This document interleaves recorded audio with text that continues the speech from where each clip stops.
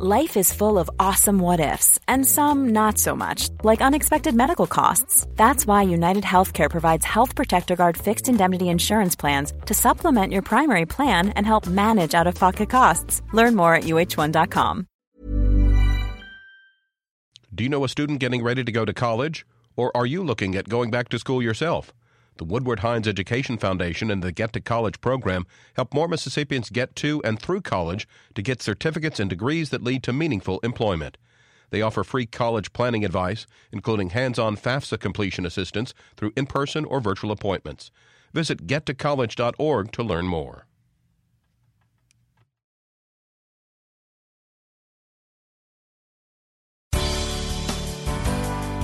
Good morning. It's 8:30. I'm Karen Brown, and this is Mississippi Edition on MPB Think Radio. On today's show, Alzheimer's is the sixth leading cause of death in the U.S. We'll hear from two clinicians in the state who are on the front lines of research into the disease. Then, a personal story of living with Alzheimer's. Later, a health minute from Dr. Rick DeShazo on anxiety, and a conversation on ending zero tolerance in schools. They were seeing so many of their young African-American boys sent away to these sort of residential, holding facilities elsewhere in the state. It was a grassroots movement in Jackson, Mississippi that started to help wake up the national civil rights community on this issue. That's all coming up. This is Mississippi Edition on MPB Think Radio.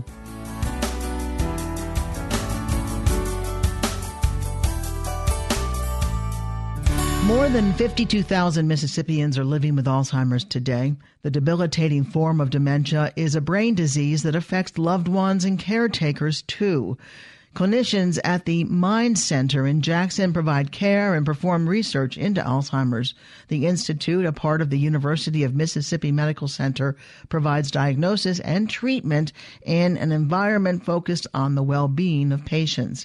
We spoke with Denise Lafferty, Chief of Operations at the Mind Center, and Andrew Majeste, clinical research nurse there. The Mind Center actually stands for Memory Impairment Neurodegenerative Dementia Center, and that's a long name, so that's why we shorten it to Mind. But we are focused on doing Alzheimer's research, and we also offer clinical services for people who are experiencing memory loss to come in and get evaluated and to be put on treatment for their disease. We often hear Alzheimer's as an umbrella term. Wouldn't dementia be the umbrella term that Alzheimer's would fall underneath? You're exactly right, Karen. There's a lot of misconceptions about that, but Alzheimer's is an umbrella term like cancer is an umbrella term, and there are different types of dementia, like there are different types of cancer, and Alzheimer's disease is the most common form of dementia. Andrew, do you work directly with people who have dementia? Yes, I'm the clinical research nurse in the Mind Center, and I conduct our clinical trials program. So we enroll patients with Alzheimer's and dementia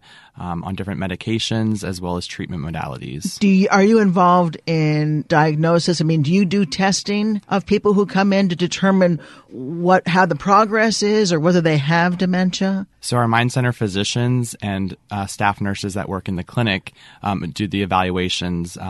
They have cognitive evaluations. Our physicians evaluate medications. They evaluate reversible symptoms of memory loss, and they do diagnose Alzheimer's disease and dementia within our clinic. Denise, when is it being forgetful and when is it dementia? Sometimes it's very hard to discern between the two.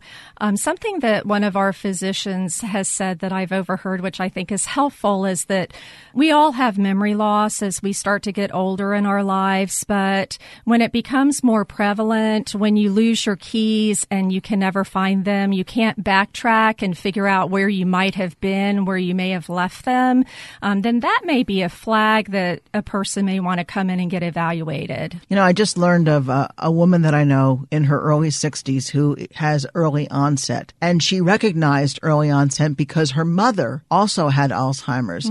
Is it something that runs in the family? It is, especially the early onset. Alzheimer's and dementia tends to have a genetic component. The onset that occurs after 65 may not, but we're still trying to figure the disease out. Quite frankly, it's a very complex disease. Andrew, do you know if there's a way to determine whether you will get Alzheimer's? Currently, the research, there is genetic testing. There isn't always a strong correlation between that, but it can be an indicator.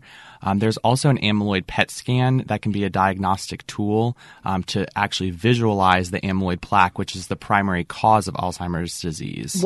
What is that? Just go into a little more detail about that plaque. In normal aging, some plaque builds up in the spaces in the brain. Is it in a particular part of the brain? It's all over the brain, all over the surface of the brain. And in normal aging, there can be small amounts, but particularly in Alzheimer's disease, there is a large buildup of that amyloid plaque in different areas of the brain, the frontal lobe, the parietal lobe areas especially. Now, because it's around so much of the brain, is that why you can't go in and take it out or scrape it off? That's correct.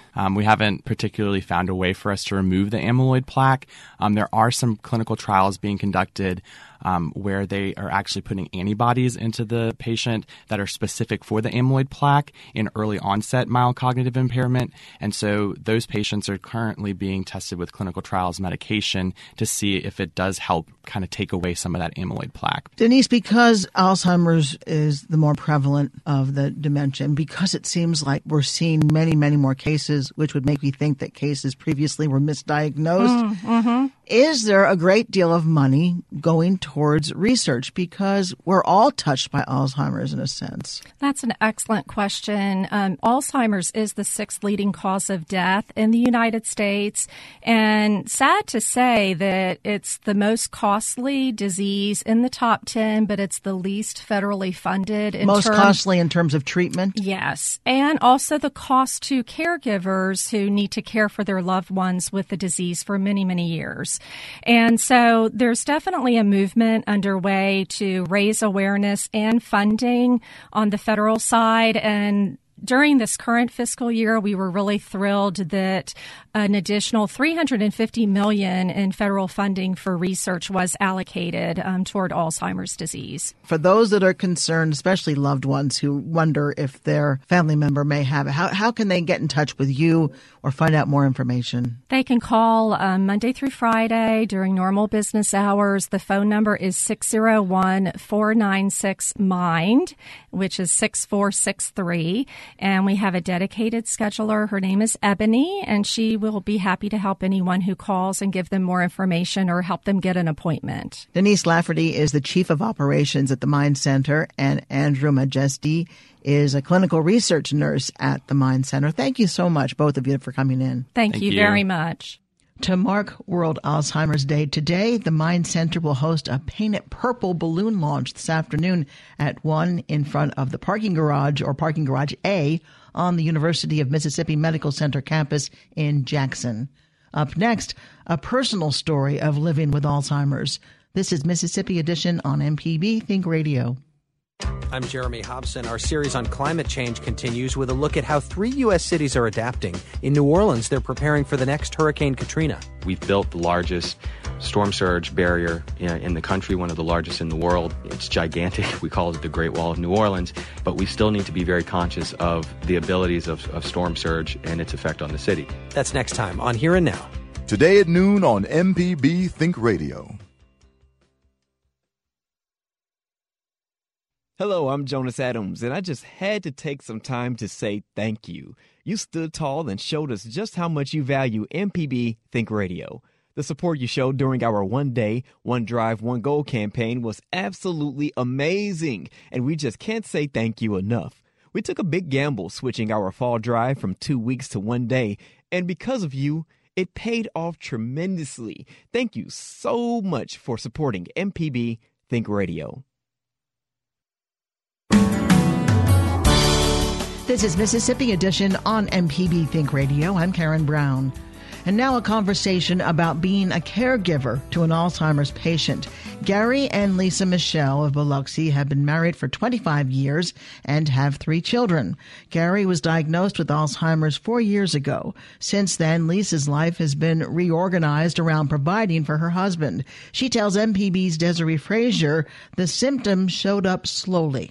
We first noticed that something wasn't right with Gary probably about 3 years after Katrina. maybe a little sooner. There were things that weren't quite right, but it was 2010, the 5th anniversary, and Gary and I have always been able to finish each other's sentences. And we were making a presentation in our neighborhood on the anniversary, at the anniversary party. And of Katrina or your anniversary? Of Katrina. Oh, okay. Of Katrina. We were making a presentation. We live on a very close-knit neighborhood. We had created the Seal Avenue Award, or the Spirit of Seal Award. And so we were presenting that award, and we had made a decision who we would give the first one to. And Gary, I got emotional and looked at him, and normally he would just pick up and finish the sentences, and he just couldn't. He just was completely not in the moment, which was very unusual for him. Gary is a veteran radio broadcaster, emceed many, many events, was a professional at doing that. And he just was not there completely. And we knew then that what we were seeing, we had a good idea of what it was, because I have dealt with this with my mother and my grandmother. So we knew the signs. You have a lot of experience with this disease, it sounds like. I do. I understand that it impacts the entire family. It does. As a matter of fact, when Gary put off a diagnosis for about 3 years, and that's the first thing I would tell people. If you begin to see the signs and the symptoms, go to the doctor. If you find out that the diagnosis is not Alzheimer's, then be proud, and rejoice. And if you find out it is, own it. Take charge of it. There are things you can do. There are medications you can take. But go ahead for your sake and for your family's sake. Know what's happening with you and get treatment. And so Gary, was he in denial? He just didn't want to? Yes. We had just gone through Katrina. Everybody was depressed and nobody was normal. And so we gave him that benefit of the doubt that maybe it was stress and depression. We all were experiencing some of that in those years to follow that such devastation. But then we began to see that it was much more than that. And we knew those signs, having dealt with that with my mother and her mother and my mother's two of my mother's siblings. So how old was he when he was diagnosed? He was 65. And that was in 2012. We had an initial diagnosis and then the official diagnosis the following February in 2013. In that time when he did not want to be diagnosed, did you see a decline? Yes. We saw increasing forgetfulness, some problems with some visual problems, spatial issues. All of the classic signs were there. How has it been for you? If you went down the caregiver stress list, I have all of those symptoms.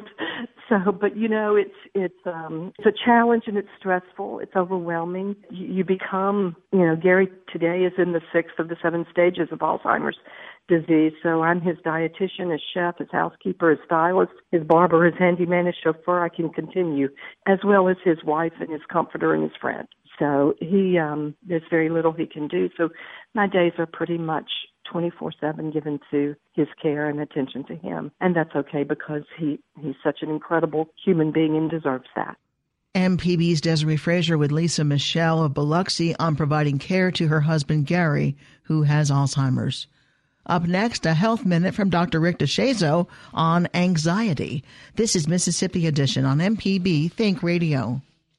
I'm Jeremy Hobson. Our series on climate change continues with a look at how 3 U.S. cities are adapting. In New Orleans, they're preparing for the next Hurricane Katrina. We've built the largest storm surge barrier in the country, one of the largest in the world. It's gigantic. We call it the Great Wall of New Orleans. But we still need to be very conscious of the abilities of storm surge and its effect on the city. That's next time on Here and Now. Today at noon on MPB Think Radio. The Health Minute is underwritten by Blue Cross and Blue Shield of Mississippi. Live healthy on the go with the MyBlue mobile app available on the Apple App Store or Google Play. More information at bcbsms.com. It's good to be blue. Hi, I'm Dr. Rick DeShazo, professor of medicine and pediatrics at the University of Mississippi Medical Center, and this is a Southern Remedy Health Minute.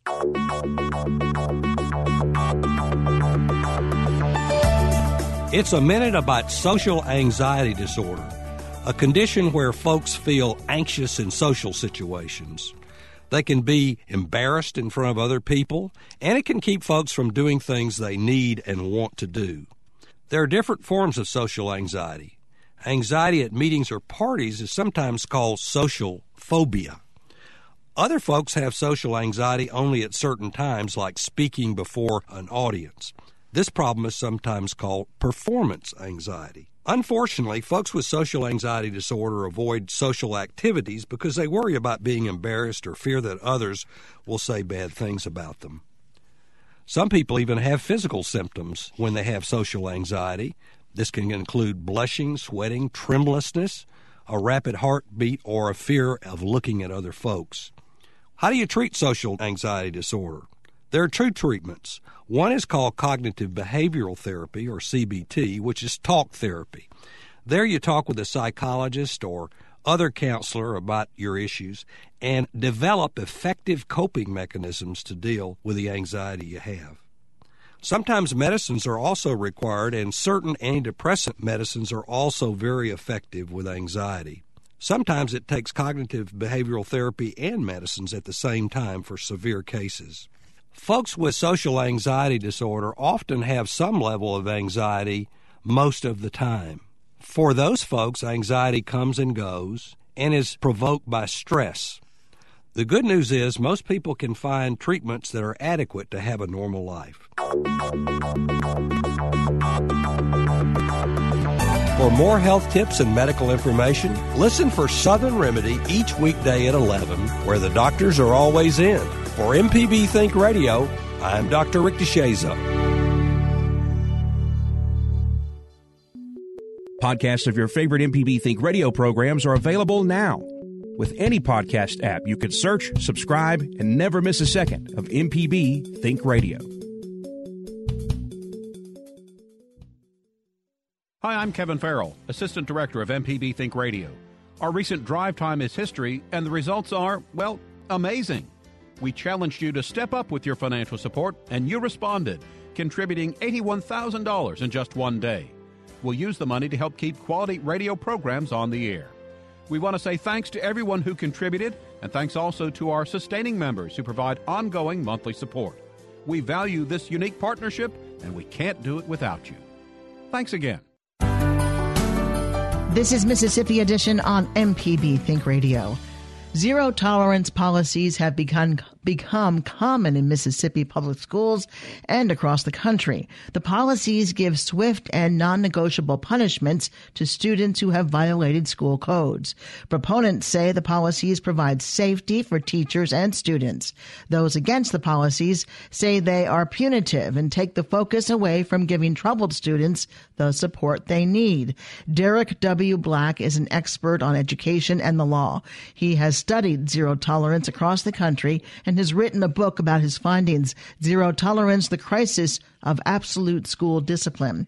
Black tells us his interest in the policy started as a defense attorney. Well, I first got interested when I got a call from some students in Tennessee, actually, who'd been expelled for being in a gang. And I went down there to represent those students and found that no matter what I did as an advocate, no matter how irrational the punishment, the school was going to throw these boys away, these young African-American boys. And it was very disheartening. But I didn't really get a chance to re-engage with the issue for a couple more years. And it was really when I got an invitation to come to Jackson, Mississippi, actually, to talk to quite a large group of concerned citizens who had just said, enough is enough, and they were seeing so many of their young African-American boys not just suspended and expelled from school, but sent away to these sort of residential, holding facilities elsewhere in the state. And it was a grassroots movement in Jackson, Mississippi, I think, actually, that started to help wake up the national civil rights community on this issue. Do you think the problem lies with zero tolerance in a lot of schools? Well, I think it lies with zero tolerance, and I think zero tolerance bleeds over into what I would call an overall irrational discipline system. What do you think the purpose is for schools? Why do they enact zero tolerance? Well, one is the idea that we can scare students straight, right? Set simple, plain rules with heavy and deep punishment, and kids will conform their action. Anyone who is a parent knows that only works for so long, that children actually lack the capacity to be good all the time. So setting rules doesn't have that effect. But that's one thing that's going on. I think the other thing that is going on is that no one wants to take responsibility for making decisions. It's much easier to have a policy that says, I don't have to decide if this is a good kid or a bad kid. I don't have to decide whether this was accidental misbehavior or intentional, or that this is serious misbehavior or minor. The rule says you do X, we suspend you. And so when the parent comes to complain, it's not my fault, blame the legislature. Not my fault, blame the school board. So I think some of this is just pushing responsibility off on someone Well, and else. it sounds like, too, it means throwing the child away as opposed to advocating for a child. Well, I think it means throwing the kid away instead of educating the child. I mean, the problem of misbehavior in school really has a lot to do with the individual circumstances of children. And so some children are confronting issues outside the school in terms of homelessness, in terms of hunger, in terms of poverty, in terms of child abuse, right? In terms of the dissolution of the family and divorce.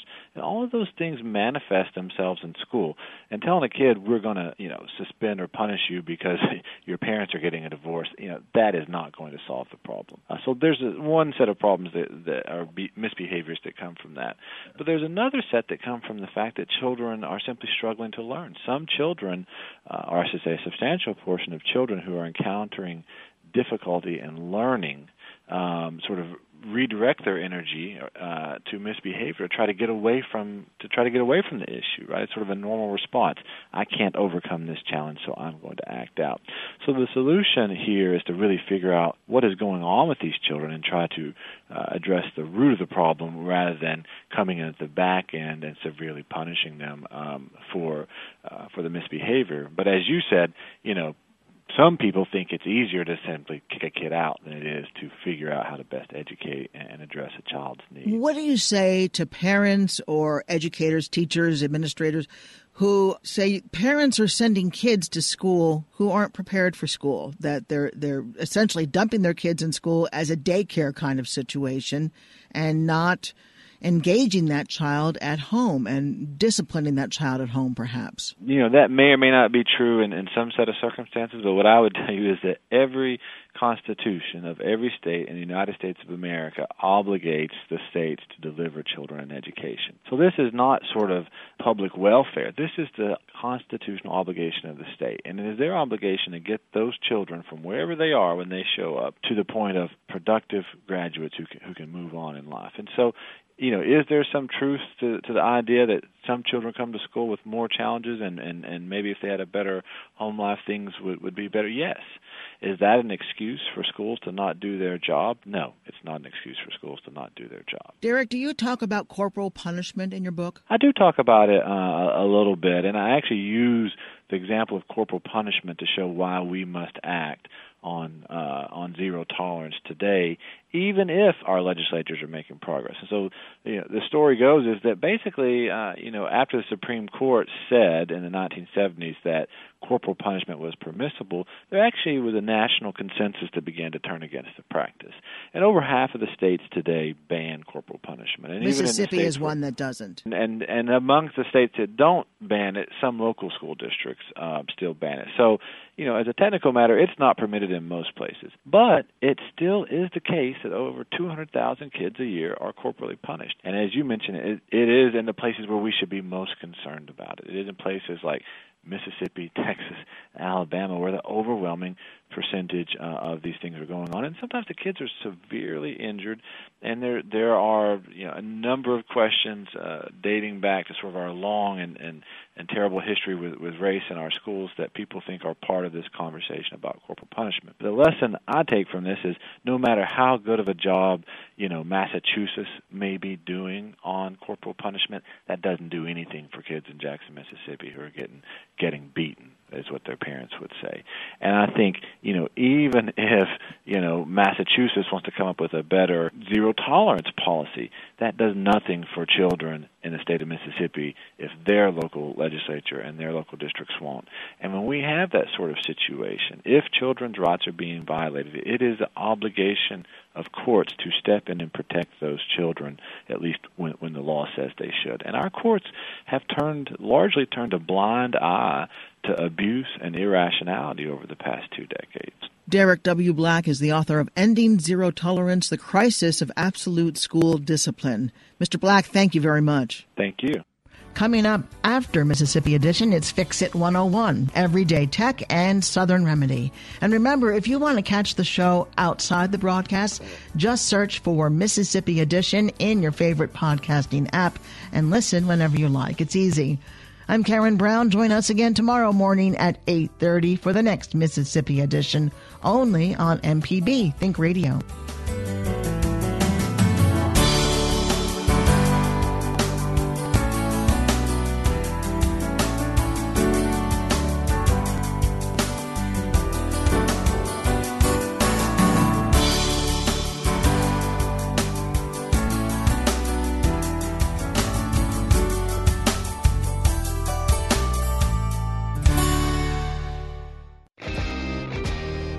It's Marketplace Tech from